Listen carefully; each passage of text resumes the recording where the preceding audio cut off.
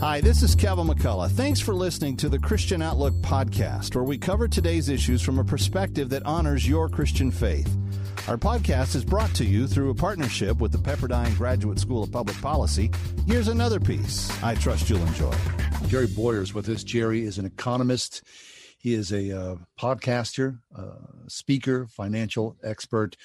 He lives outside of Pittsburgh with his wife, Susan, and together they produce a lot of really necessary, interesting, unique work about the Christian life.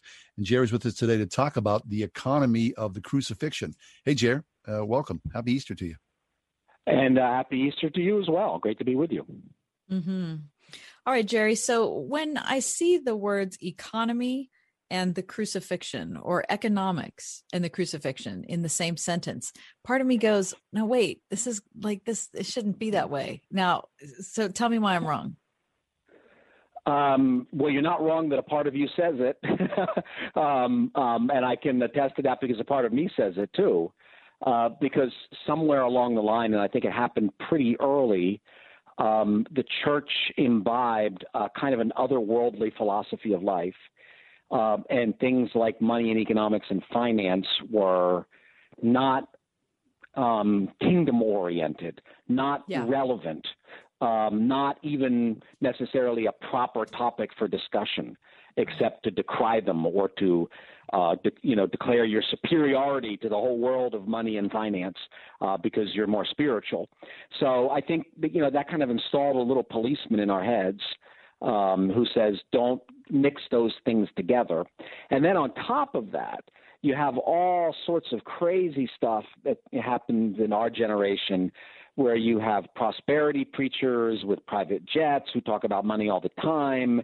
And it's really kind of like a form of Christian magic. If you give to me, then you'll be blessed. It's not work hard. It's not be diligent in your labors. It's not become well-educated. It's not solve problems. It's just give.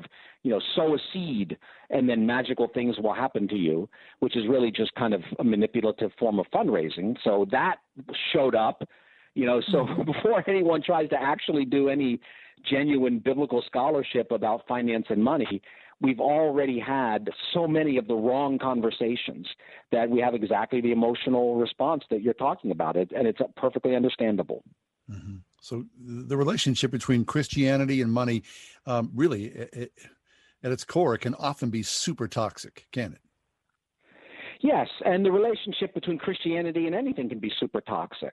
And Christianity and politics has become incredibly toxic recently. So in Christianity and culture, and there's also Christianity is the true religion. I know some people don't like the word religion. Okay, don't use that word if you don't want to, but I'm going to use it. Christianity is the true religion, and it's chock full of wonderful things: salvation, redemption, guidance on the moral life, guidance on how to build a civilization. It's wonderful, but we take these good things and we kind of sideline Christ and make some of these good things the main thing, and then they become idols. And idols, Paul says that the Corinthians are demons. So when you take the good things about Christianity and out of the context of Jesus as the king, then we turn them into idols, and then, they produce toxic reactions. But the answer to that, just like in anything in life, the answer is not to get all like twisted up inside and all worried and kind of jittery every time the topic comes up. You need to learn to deal with toxicity. There's toxicity in the world, which means there's poison in the world. Jesus is the antidote to the poison. The Bible, describing Jesus, is the antidote to the poison. So don't leave the bottle stopped up. Open it up and drink the antidote. And if you do that and you understand money and economics and finance and business through Jesus's eyes, then we can cure the toxicity of the money discussion. Okay. Yeah, that makes sense, Jerry. And, that's the case with, not to go down a tangent, but that's just a case with every blockage or resistance we have, right? We were talking about, psychology or psychiatry a little before you came on, because we were talking about sleep disorders. And, you can run away from whatever your issues are, right? You can pretend like they're not there. You don't want to deal with them. God doesn't have anything to do. The only way that you're going to, have any hope of fixing them is you just have to meet them head on. You have to say things as they are, right? And so it's silly for us. Yeah, go ahead. Yeah, and Holy Week, Jesus does that to every problem humanity faces. When he sets his face towards Jerusalem and towards the cross, he is dealing with everything.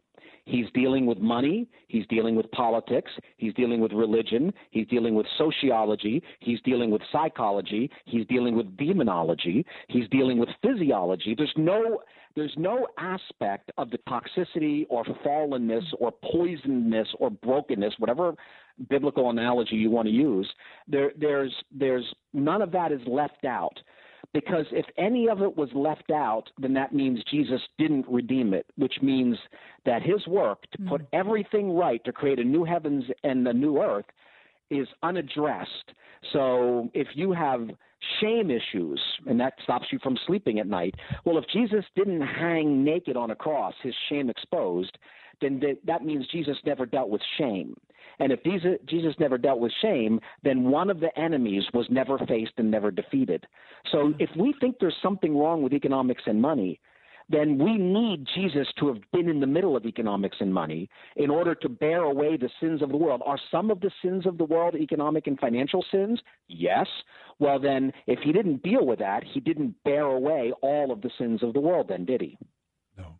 Okay, so then, Jerry, just this past Sunday, we celebrate Jesus riding into Jerusalem. He's a hero, right? People are cheering, yelling. The very next day, Jesus shows up at the temple and he's flipping over the money changers' tables. He is going directly to the heart of the economy, and that puts him on the radar and starts all the trouble. Yeah?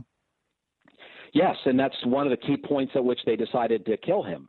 So, I mean, look, the triumphal procession was problematic for the ruling elites. They didn't like it. And to be clear, if he's coming in on palm branches, right?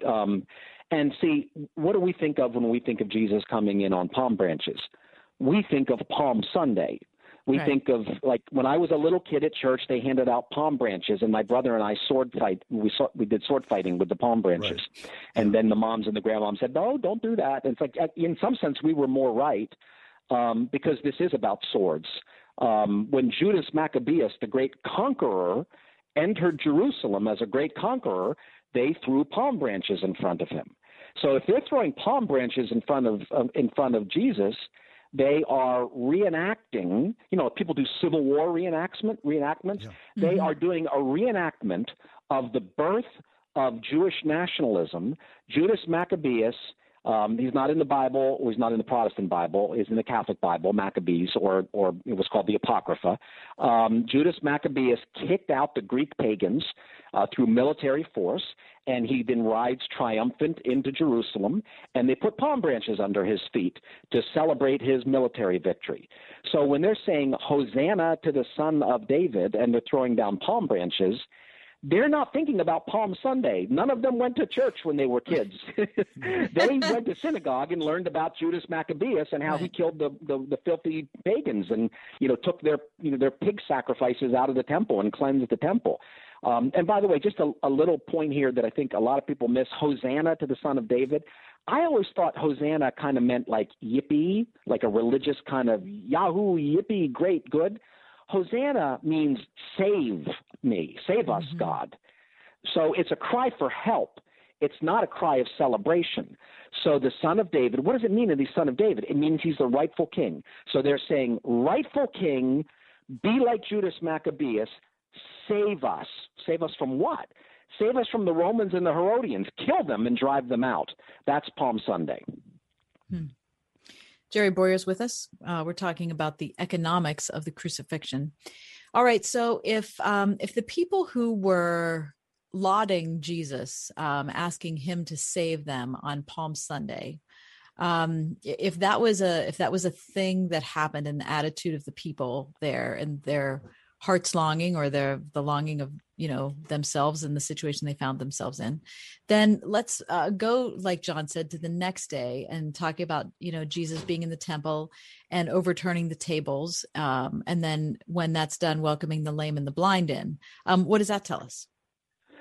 Well, it tells us that Jesus is not ignoring the social dimension of things. Now, he doesn't ride in on a steed. Jesus is smart. He rides in on a donkey or a foal, different translations. So Jesus is signaling, I don't want to be a military conqueror. I know you want me to be, but I don't want to be. But Jesus is also going to the heart of evil, and the temple is the heart of evil, which is why God abandons it. Jesus said, behold, your house is left unto you desolate.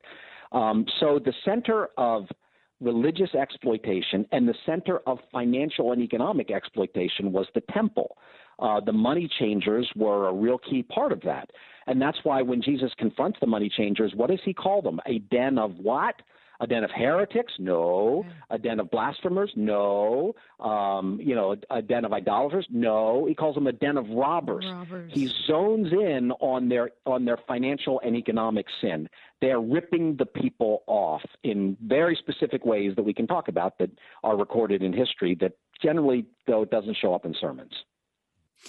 So what Jesus says is, you've turned the house of my father into a den of robbers. And I really wanted to dig a little deeper into that, because I appreciate the fact that he didn't say you've turned my father's house into a den of heretics or, a den of, bad musicians or, people who slack on their jobs or adulterers or, whatever it is. He particularly says dens of robbers. So people were being ripped off. What were the people who were running those tables taking from the people?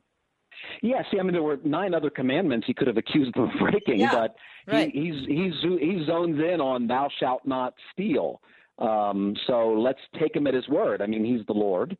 Let's give him the credit he's due and believe that he told the truth, even if that's uncomfortable for us, even if we think it's about something else. And so how are they robbers? I'll spare you the details. I'll spare you the many hours I've done grinding through the details of the drachma and the didrachma and the stater and the beka and the shekel and the suklos and all these ancient coins, and tell you that if you read the Old Testament, when we have this specification of the shekel, which is used in the temple tax, we know how much that weighed, because the Bible tells us. And then you go to the New Testament times, and it weighs twice as much, which means that when you bring your pagan money to the money changers, you have to spend twice as much pagan silver to get a shekel to use in the temple as you are giving up or as you're gaining. In other words, you have to pay double. Right now, we think of coins as largely a coin's worth what's stamped on it. Is it a penny or is it a nickel or is it a dime? But ancient people understand. Actually, us before 1971, we understood that these were units of a precious metal. It actually meant something. It was a certain amount of silver. So you take your pagan silver there to the temple because you want to be a good Jew and worship the Lord and make sacrifices and pay your temple tax.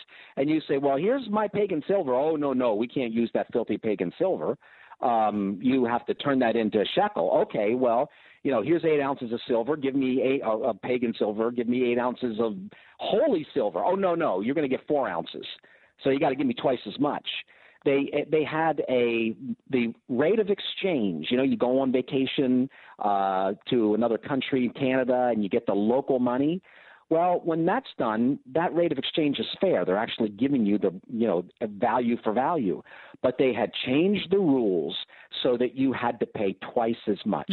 So every time you have financial dealings with the temple, you have a 100% upsell.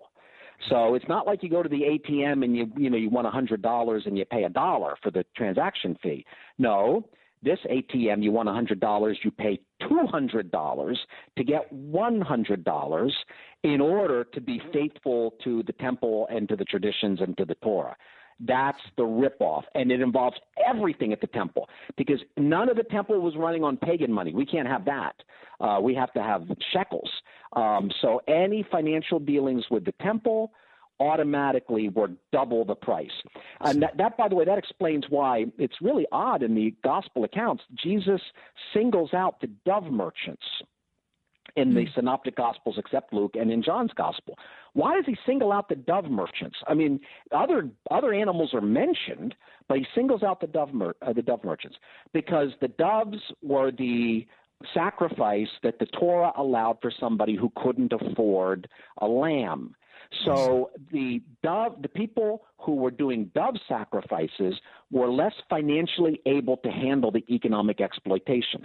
So if somebody tells me there's nothing economic going on here, then I want you to explain that the one category of animal he calls out, of animal broker he calls out, is distinguished by the fact that it's the sacrifice of the poor.